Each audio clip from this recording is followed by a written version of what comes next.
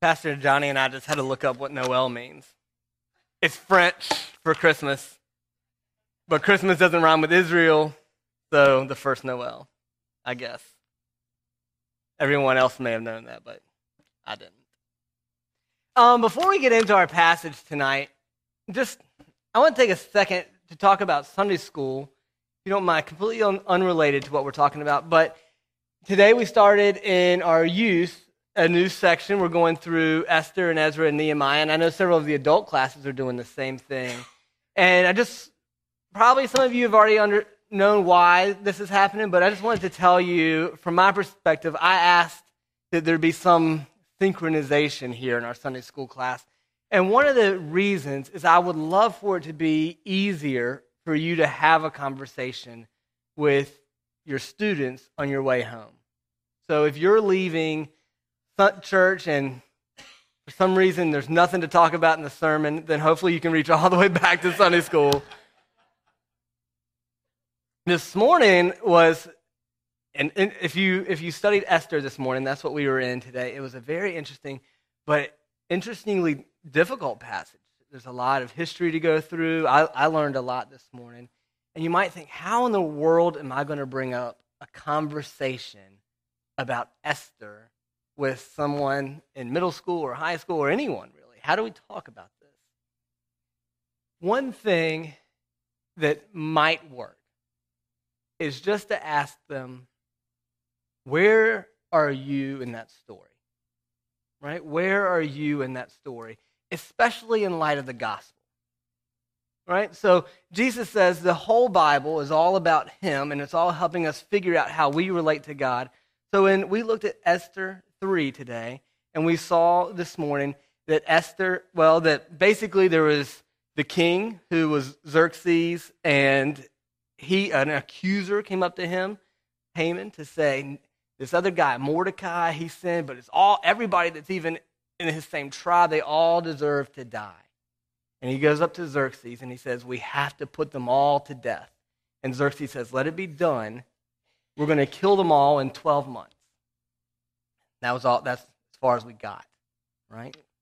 We only got as far as to say, in 12 months, the death of everyone in Mordecai and his clan is going to die. We haven't got yet to a place where someone is going to go before the king and plead on their behalf and save everyone's life. So far, where are we in the story? We're the people that are waiting the judgment for a king. Still looking, now we're farther along in the story, but waiting for someone who will plead our case so that we can have life even though we deserve death. I think it's a pretty neat thing. Have those conversations. I think it will be fun conversations on your way home. Anyway, that's not what we're talking about this morning. I just wanted to encourage you to have them. This morning we're going to look at Matthew chapter 9, verse 35, the very end of Matthew, and the very beginning of chapter 10, the end of Matthew 9, the beginning of 10. Before we do that, I thought we might have a little trivia game.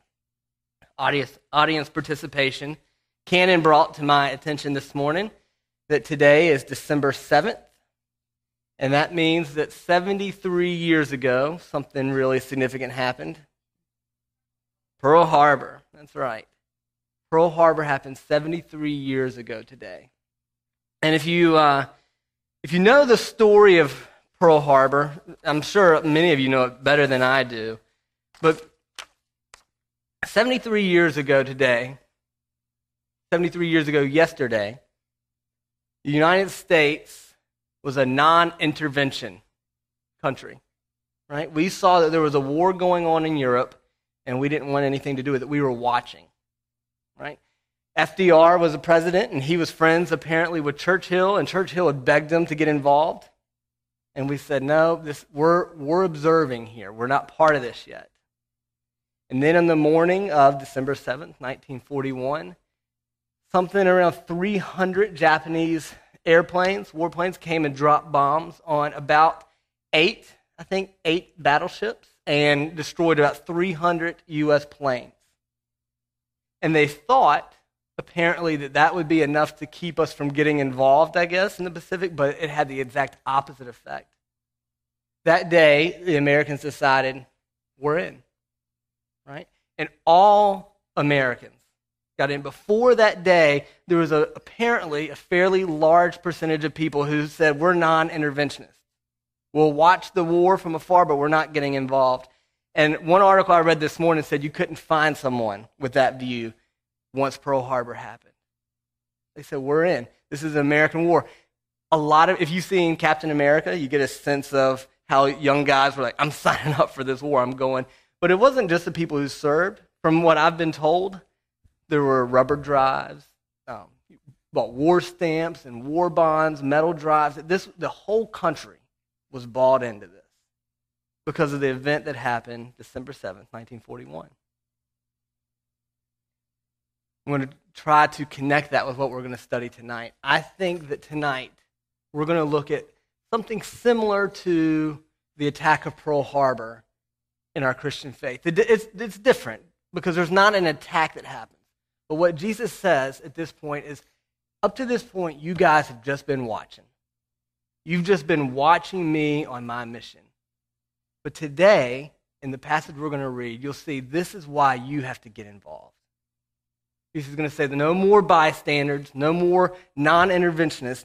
What we're going to read this morning tonight is why you have to be involved in the mission of Jesus. What Jesus did, he's asking you to now do as his missionaries. I'm going to use the word on mission, missionaries, a lot tonight, and I want to make sure that you don't think I only mean someone who goes to be a missionary in another country. I don't not mean that, but I mean that God has called us in Jesus to treat the world the way he treats the world. And that means the place where we live, that means the people that we see, and that means the whole world.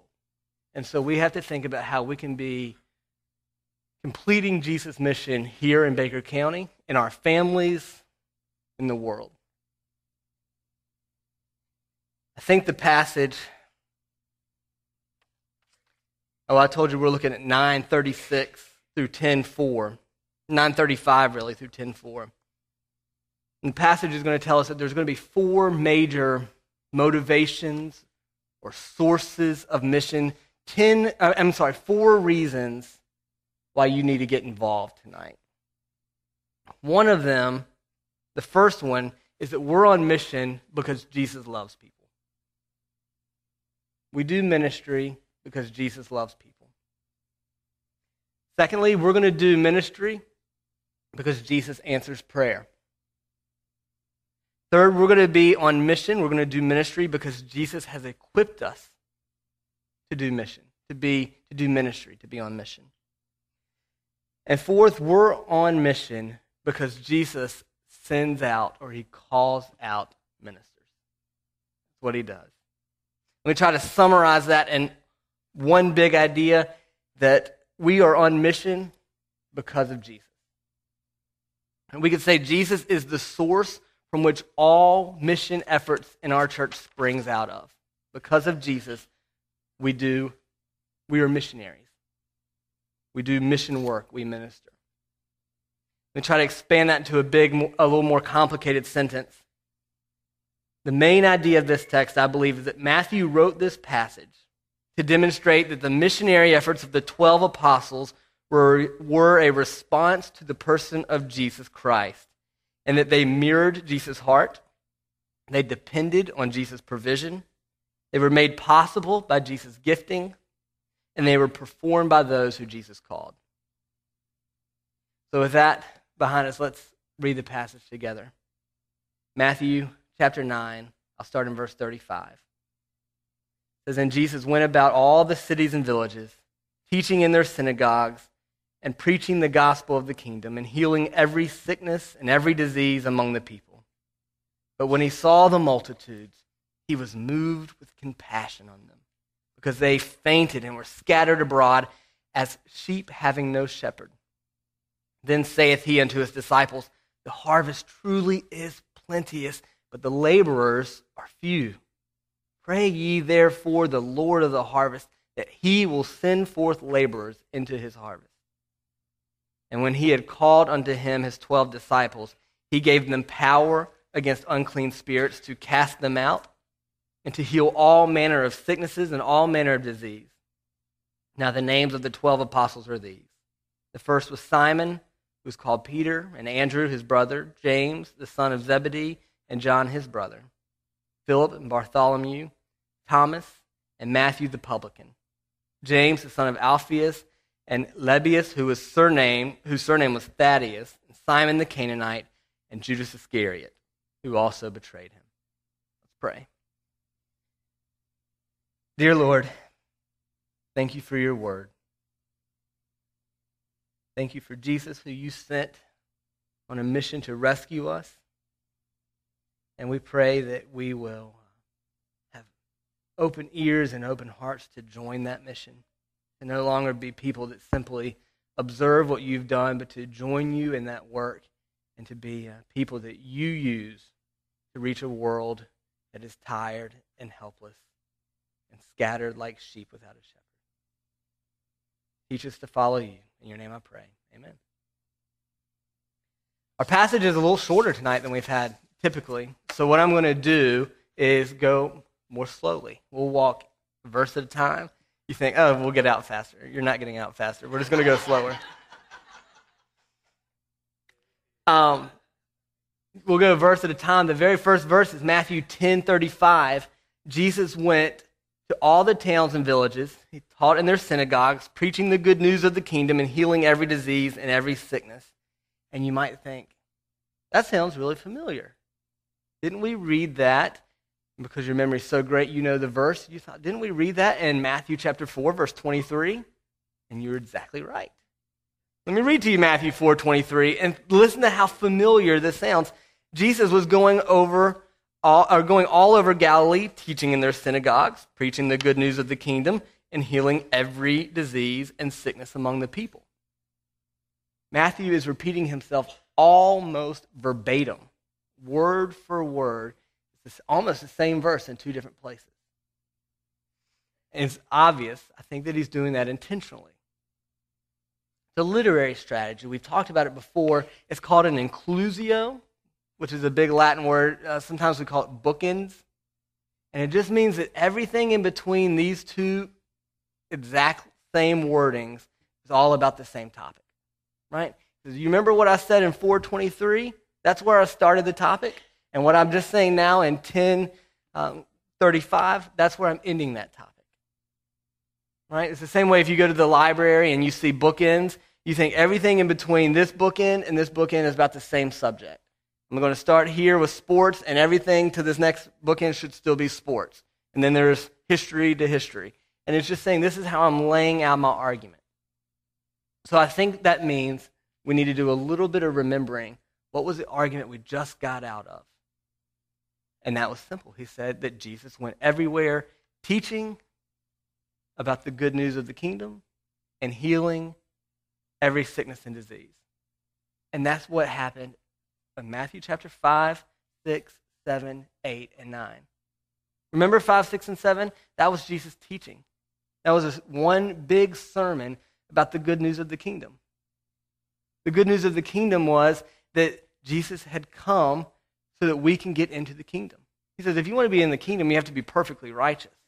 And none of you are perfectly righteous. The good news of the kingdom, though, is that I have fulfilled the law and the prophets. Because if you try to build your hopes of getting into the kingdom on your own good deeds, it's like building on sand that will shift away and your house will tumble. He says, if you build on my righteousness, it's like building on a rock. And when the winds come and the storms blow, it won't fall down. Your house will stay. I can get you into the kingdom. That was the message. That was the good news of the kingdom. Jesus said, follow me, and you can be part of the kingdom of God. Great news. And then he followed it up with healing every disease and every sickness. That's what happened in chapters 8 and 9. We spent, I think, 4 weeks walking through that and looking at how Jesus was amazing. He did absolutely unique miracles. Many of them were healings of diseases. Some of those were also casting out demons. Remember, he did that. He raised a girl from the dead. He said he can forgive sins. There were storms that were brewing, and he spoke to them, and they stilled. Jesus says, I am absolutely unique. He went all around Galilee just touching and healing and caring for people who were sick and hurt. Destroyed people whose lives were in really bad shape. And now we get to 10:35, and it says, we're at the end of that section.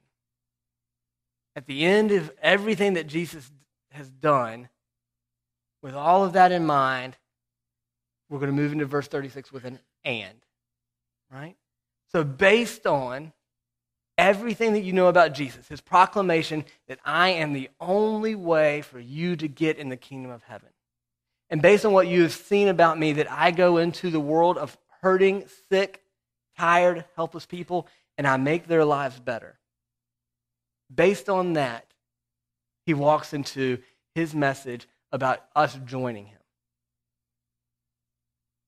The important thing for us to realize is that our mission follows Jesus' mission first.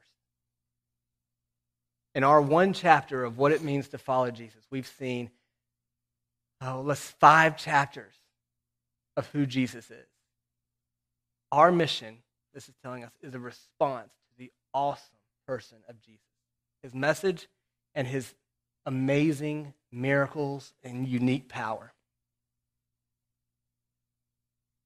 Let's keep walking through this. Let's look at verse 36. After Jesus reminds us, or after Matthew reminds us of Jesus' person, he tells us something new about Jesus. He says, when Jesus saw the crowds, he felt compassion for them because they were weary and worn out, and they were like sheep without a shepherd. And I think this is the first reason that we're on mission with Jesus. That's because when Jesus sees hurting people, he hurts with them. We're on mission because Jesus is compassionate. Are you familiar with the word compassion? Compound word, compassion, two words put together.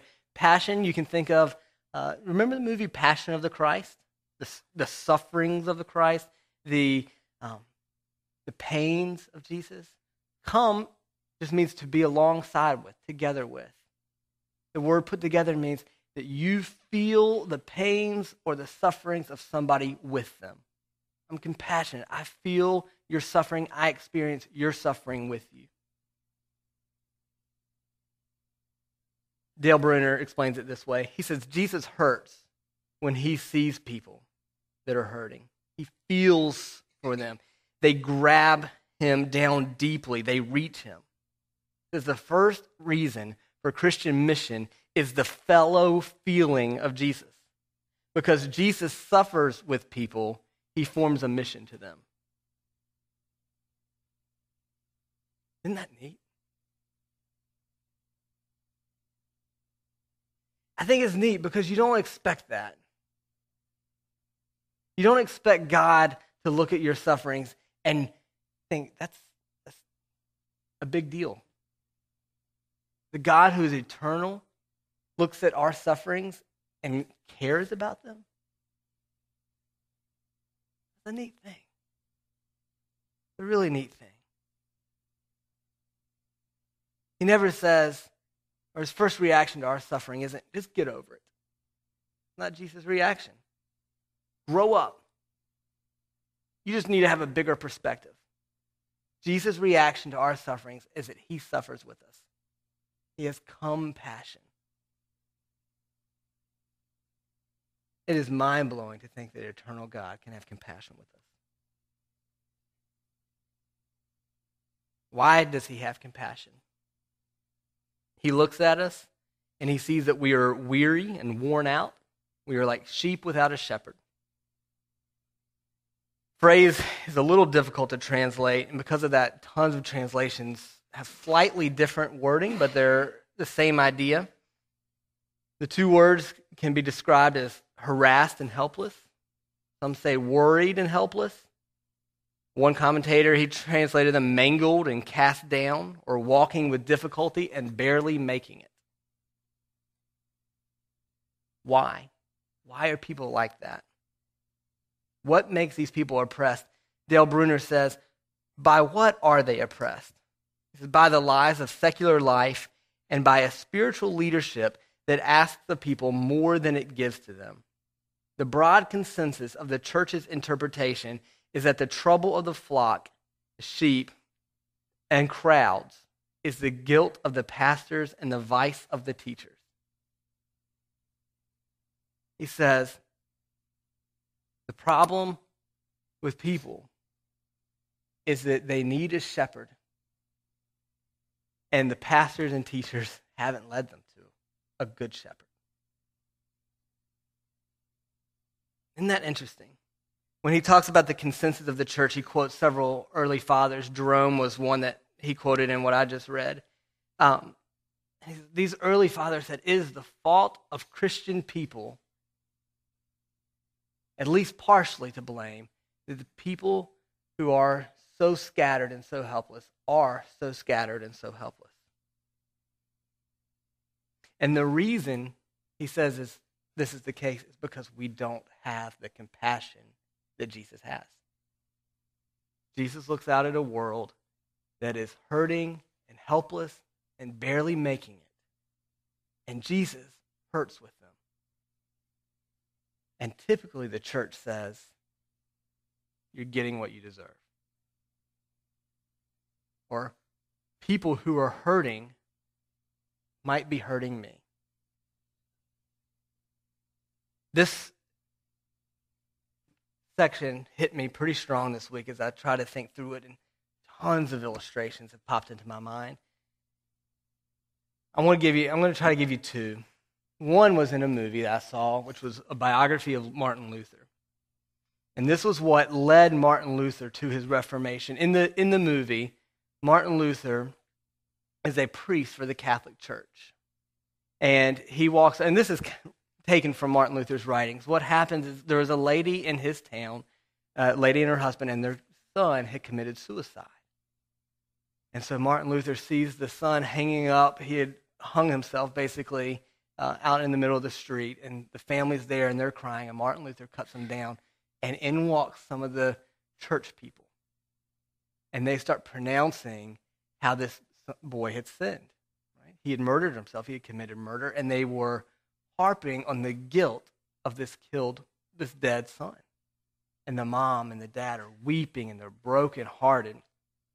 And the church won't let him be buried in the church graveyard. Martin Luther goes, and he gets really angry at first. And there's a scene where he's basically yelling at the devil and speaking pretty harshly to the devil. And he says, the devil has accused this boy in his mind. And this boy was like a sheep without a shepherd. He didn't know. He listened to the words of the devil, and he fell prey to the despair that the devil had spoken into him. And Martin Luther said it was the job of the church to bring Jesus Christ and his compassion, and instead all we brought to him and his family was the condemnation of his sin. And so Martin Luther went and got him out from outside of the city and brought him and buried him in the churchyard. And he said to the family put your hope in Christ. He has compassion. When the church has no compassion, Christ has compassion. He feels with you. He's broken with you. And I got this sense of what kept these families and so many people in that time away from the church is they thought, God is scary. He doesn't love me. He is angry at the disgusting nature of my sin and my family's sin, and they couldn't imagine a Jesus who sees disgusting people and has compassion. They only can imagine disgust. I thought about it in my own life, and I thought, am I a person who has compassion, or am I a person who feels disgust? And I thought about the rioting that's going on in Ferguson. And I thought for myself, I think, in all honesty, these fools, you are committing violence because somebody has done violence to you, but you're just making the problem worse. And I saw my heart become cold and callous. And think, I said out loud that if I were a police officer in Ferguson, I'd just leave them to themselves. And what I thought today and this week as I've been studying Jesus is that's not how Jesus felt. It's not that he's saying that the things that people do in their grief or in their pain are good or wise. It's not. They're helpless. They're barely making it. But he hurts with them. He doesn't look down his nose at them. He has compassion. Their hurts are his hurts. Their pains are his pains. I thought, why is it so easy for me to see a suffering community of people and only see their faults and not suffer with them? That is why Jesus says people are like sheep without a shepherd. Because the church doesn't have compassion.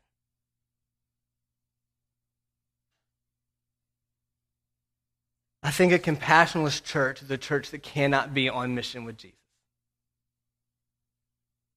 Jesus could have come and started his mission by saying, I'm a just God, and I'm going to call everyone to justice. But that's not his first step here. Jesus could have said, I am God, I demand your allegiance because as God, I deserve your allegiance. That was not Jesus' first step. Jesus' first step in ministry were to see hurting people and to hurt with them and to meet their needs. The church cannot engage in mission in Baker County, in Ferguson, or anywhere in the world unless we see people the way Jesus sees them. And that's, he loves them. Their hurts are his hurts. That's the first step of mission, and that's the reason why the church is often so poor at doing mission. It's because it's so easy for us to be disgusted at people rather than to feel their pain with them. Dale Bruner said, mission is not motivated by Jesus' disgust for people because they are sinners, nor even an imperial sense that he has a right to people, which properly understood he had. His mission is motivated by the more appealing fact of Jesus' compassion for hapless people. Let's look at the second motivation for missions. It's the second source of mission, where we do mission from, what springs out of verse 37 and 38. Jesus said to his disciples, the harvest is abundant and the workers are few. Therefore, pray to the Lord of the harvest to send out workers into his harvest. I think this is interesting. Jesus sees helpless, hurting people, and his first step is to pray. Later, Jesus is going to send people out, but he doesn't start there. He starts with prayer. And I think part of this is because Jesus knows when we look at helpless and hurting people, that the task is overwhelming. How are you going to help? 6 billion people are in this world, most of whom have never even heard the name of Jesus Christ. Where are you going to start? You're not strong enough to do this. So pray. Pray. Go to the one who is. It reminds us this isn't our mission. This is God's mission. We're in God's kingdom and we're on God's mission. If it's going to happen, he's the one that's going to make it happen. There's an interesting word in this verse I want to point out, and that's the word sent out. More literally, the word is ekbalo, which means to throw out like a ball or to cast out. Dale Bruner, he speculates on why Matthew chose this word. He says Jesus doesn't say, ask the Lord to find or to recruit workers. He says, ask the Lord to thrust them out. The idea is this: there are Christian workers already there in every Christian church. All they need to do is have a fire lit under them to have the living God cast them out of their creature comforts and into the world of adventure and need and into the breathtaking work of harvesting the field of God. Jesus is saying, I've got the people. Pray that I'll send the people, that I'll light the fire inside your souls that will lead you to be on mission for me. I think that's neat. It informs the way we pray. When we see hurting and helpless people, we say, God, will you light a fire in me? Will you light a fire in the people at Rayford Road Church, in the churches in Baker County, to meet these needs? We're here, and we say we're following Jesus. Let's pray that Jesus will light that fire and send us out. The second main source of mission is prayer. The first one is feeling the hurts and needs of people along with Jesus. The second one is saying, God, will you do something about it? It makes sense. It makes sense that if I feel their pain, I'm going to ask God to intervene. There's an interesting parallel. I'm reading a lot from Dale Bruner. His commentary was helpful to me. But one of the interesting things about Dale Bruner is he is actually part of what you would call a mainline church. I'm not sure if you're familiar with the term, but especially in the 80s, something kind of rose up in the churches, especially some of the bigger denominations, where there was a complaint against some of the more conservative churches. They felt that conservative churches were all about doctrine and the Bible, but not about people, right? And so they moved into what sometimes we call the social gospel, but it was a heavy focus on ministering to people and a relative distance from Bible study and from theology. And so Dale Bruner is part of that mainline church, and he starts speculating about it. Well, and let me tell you this, that since the 80s, since that movement happened, a lot of those big churches have seen very dwindling success. Membership is down. We talked not long ago about a major church that ended up having to shut its doors because nobody was coming anymore. And he starts speculating, why is that? And he says, I think that we lost something that the conservative churches had. Let me read to you Dale Bruner's ideas. He said, many conservative evangelical churches pray. And this is an important part of the answer to the persistent question, why is it that conservative churches grow? Because where there is prayer, there is mission. It's as simple as that. Where there is little prayer, there is little mission. So the fact that non-conservative churches are less apt to hold a prayer meeting than committee meetings is a symptom of malaise. This is a creeping death sweeps over the mission of many churches in our time because quite simply, prayer meetings have ceased. And beneath the death of prayer, at a deeper level, lies the death of a real belief that only Jesus literally saves people. This faith in Christ as the sole Savior has perceptibly declined in mainline churches.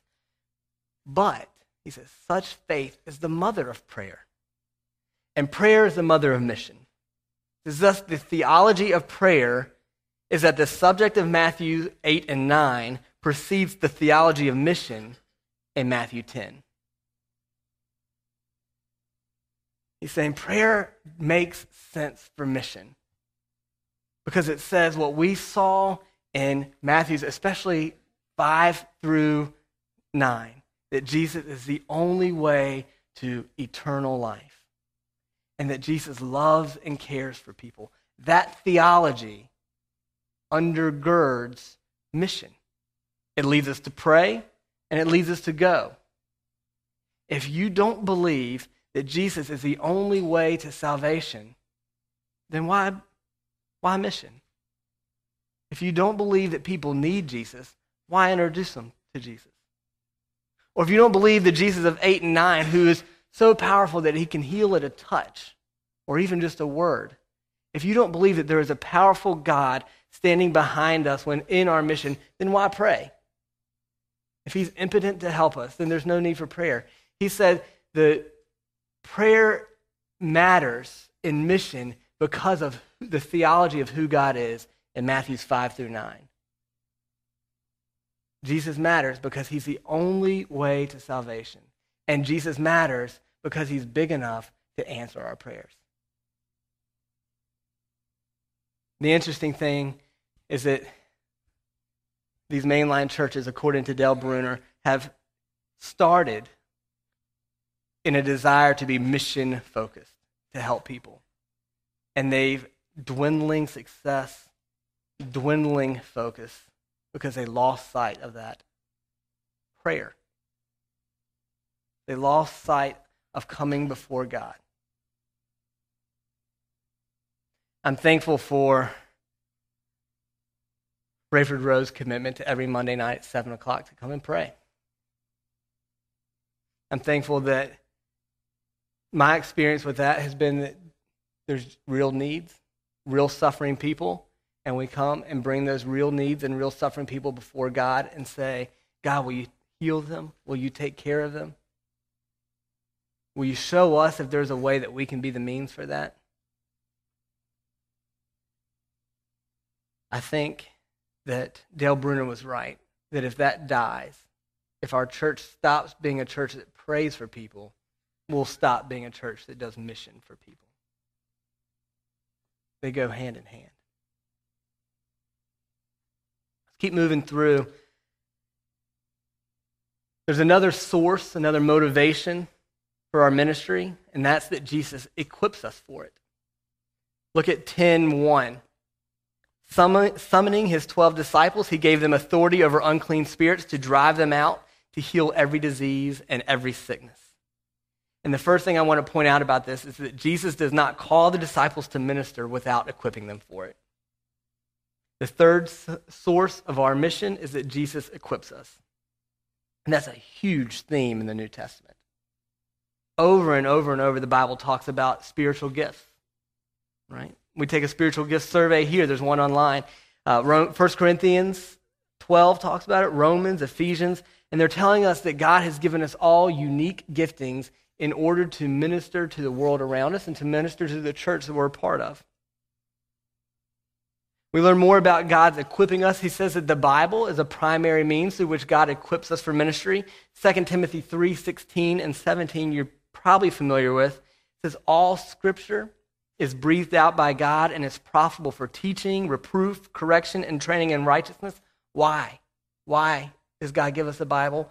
So that the man of God may be complete and equipped for every good work.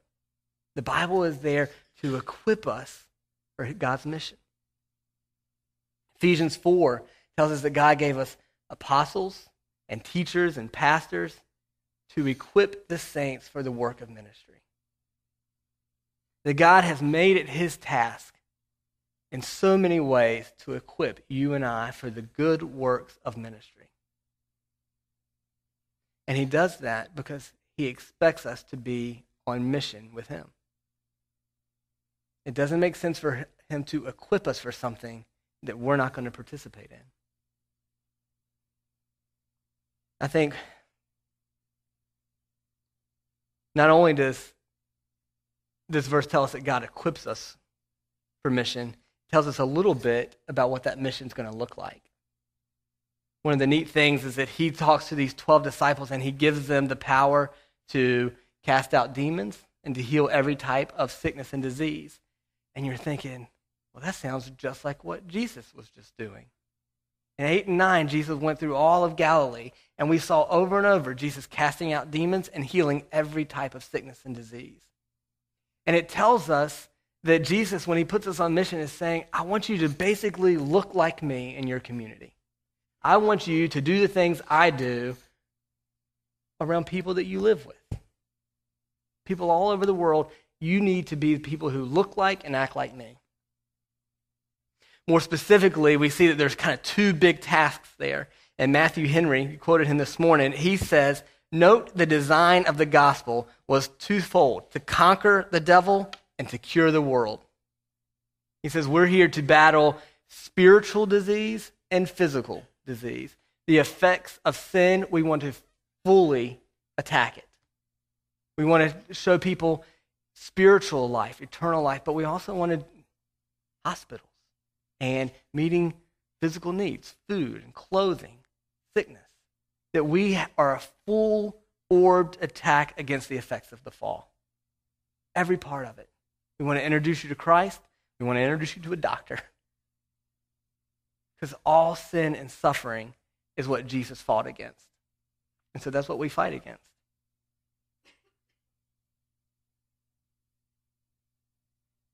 I think it might be helpful to briefly talk about the gifts of casting out demons and healing every type of disease and sickness. And I want to talk about it really briefly. I recognize that I know there's a huge variety of views on this in the church at large. I would assume that there's probably a pretty big variety right here in this room. So I'm not going to try to go into a ton of detail, but I do think I'll say some things that I think everyone in here will agree with. The first is that this passage to the 12 disciples, this passage in Matthew, doesn't seem to be a universal passage for everyone. And that's because it wasn't a universal passage for the disciples even. They heal in chapter 10 and go on a mission, and then that stops until Acts chapter 2. And so what's going on right here seems to be a quick picture of the disciples are carrying on the work of Jesus. And then that's going to change and look a little bit different once Acts 2 starts. A second thing I want to point out is that as Scripture goes on, you see clearly that not everyone has these miraculous gifts. Right? Some people will argue that no one has them anymore, but regardless of that, we know that not everyone did, and we know that because 1 Corinthians 12 says that God has given some to be apostles, some teachers, and then he says, and some the gift of healing, and some the gift of miracles. And why did he do that? 1 Corinthians 12 says, so that you know that you all are a body that needs each other. Right? So everyone does not have the same gift. And it's inappropriate for anyone to say that anyone that doesn't have the gift they have isn't on the same spiritual plane. God says, I've gifted you differently so that you know you need each other. And then he goes in, that's the end of 12. And verse 13, he says, and the point of that is so you would love each other. So you would learn to love. Let me tell you a third point is regardless of what you believe of whether these miraculous miracles have stopped, regardless, the Bible was very clear that God's still working miracles and that we are still required to pray for them, specifically healing. Let me read in James chapter 5. It says, is anyone among you sick? He should call for the elders of the church, and they should pray over him, and after anointing him with olive oil in the name of the Lord, it says the prayer of faith will save the sick person, and the Lord will restore him to health. If he has committed sins, he will be forgiven. And we know from James, especially from Paul, that doesn't mean that every single sickness will be healed in the way we pray. But nonetheless, God has commanded that you are a body that is expected to pray for each other. And that includes praying for our physical needs for each other. That's what the church does for each other. And so regardless of what you believe about miraculous gifts, of whether it looks exactly like the disciples did or not, you can't hold to a view that says God's not still at work healing people in this church through the prayers of his body. We're called to do that. But let me get back to this passage and say, what's the main point here? Some major takeaways. One is that God's mission cares about the soul and it cares about the body. God's mission is fully orbed combating sin. Two is that God is gifting us so that we will be involved in his mission. He is equipping us and gifting us so that we'll be ministers for him. Another thing that we learn is that we do this as a body, as a group. None of us are sufficient to do this on our own, and so we pray that God will equip us and equip us corporately to do his work. And that really transitions us into our fourth motivation, or our fourth source. And that fourth source is the calling of the apostles. I'll read to you starting in verse 2.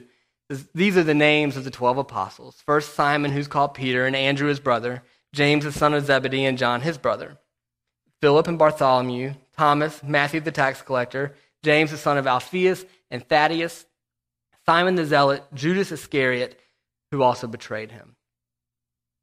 And so on one hand, this is just a simple list, right? When Jesus first passes on his mission, these are the 12 people that are there. These are the first 12 people Jesus sends out on mission. When he feels compassion for the harassed and the helpless people, he tells these 12 men first to pray. He equips these men to serve, and he sends them out on mission. But I think that these men are meant more than just to be a historical record. They're meant to be a model for us and a guide for us. They're kind of a paradigm that we follow as we think through what mission is supposed to look like. And so I want to just point out 2 takeaways. One we've already talked about a little bit, and that is the 12 disciples and 12 apostles remind us that this work, this mission, needs a diverse body. 12 radically different people. We talked a few weeks ago just about how different 2 of them were. One was Simon the Zealot, and the other was Matthew the tax collector. Can't really imagine 2 more different people. One of them was a zealot who believed that the government of Rome was so evil that we should protest violently, even perhaps by killing Roman people to free ourselves from their oppressive hand. The other, Matthew, said, I'm going to actually work for them and oppress my own people by collecting taxes from them. And I know they didn't get along. Right? You know, if Republicans and Democrats can't get along, then zealots and tax collectors couldn't get along. But Jesus calls them both, and he uses them both, right? I'll read to you. It says, this list teaches us that we need each other just as we need Christ, and we need prayer, and we need spiritual gifts. He asks, was it Phil, and this is Dale Bruner I'm reading from. He asks, was it Philip Yancey who reminded Christians that conversion should always come attached with a warning that you cannot do this alone? We live within a fellowship of believers, and we should always seek to honor this fellowship. In the event, this means that we should always seek to become churchmen and churchwomen.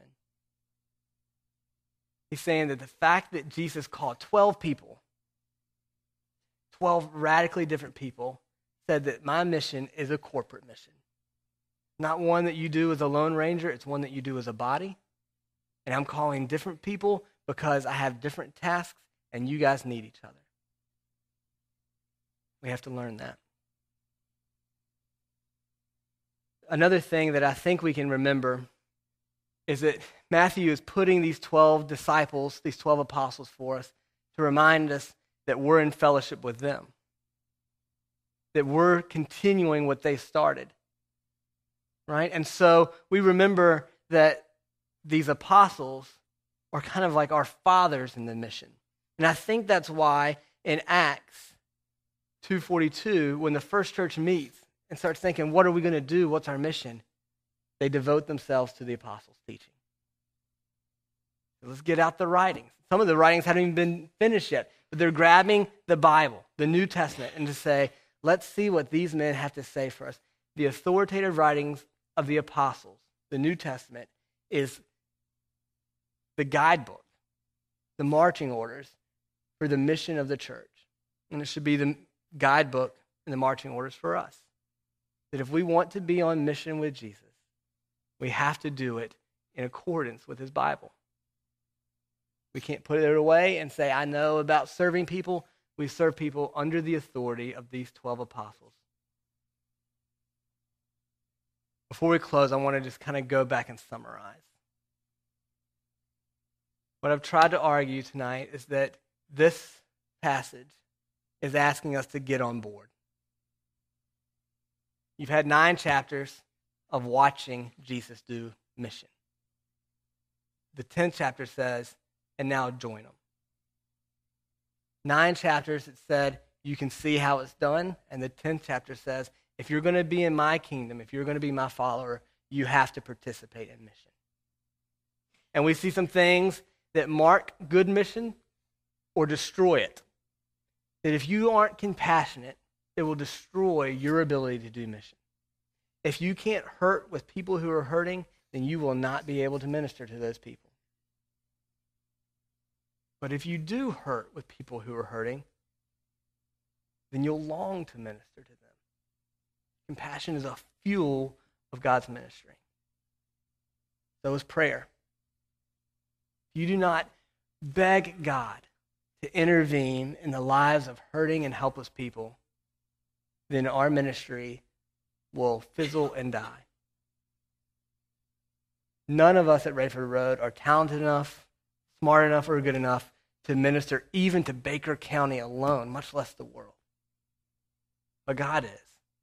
So he said, just beg me. Just ask me to light a fire, to send you out into this world to make you an effective minister. That if we're going to minister effectively, we have to commit ourselves to pray. There's a third motivation or a drive that gets us into ministry, and that's God didn't give us these gifts to waste.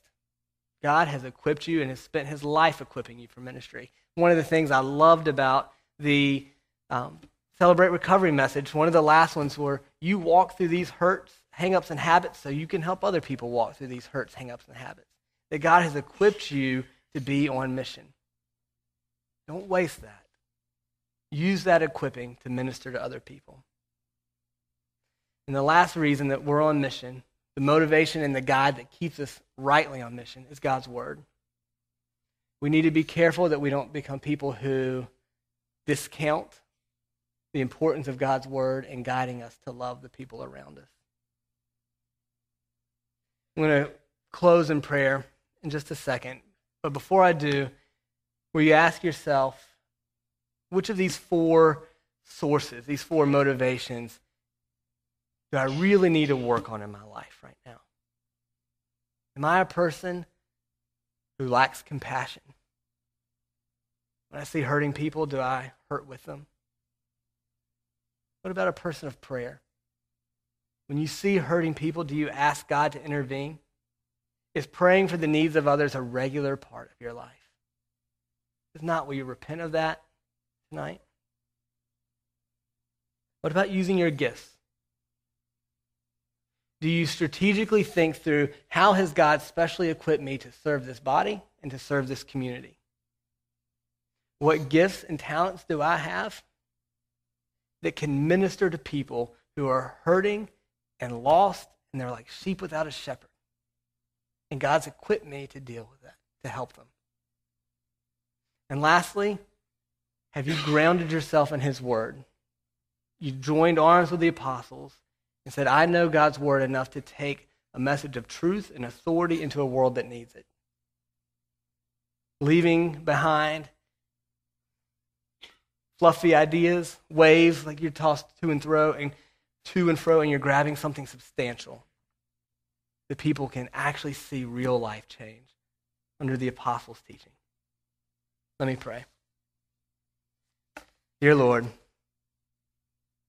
what an honor that you've asked us to join you in a mission that honestly is way over our heads. So we ask for humility. We ask for compassion. We ask for a heart that runs to you and prays to you. We ask for steadfastness as we learn to develop and train our gifts. And ultimately, we ask that you will keep us by the preserving power of your word. Pray all this in your name. Amen. Amen. Thank you, Nathaniel.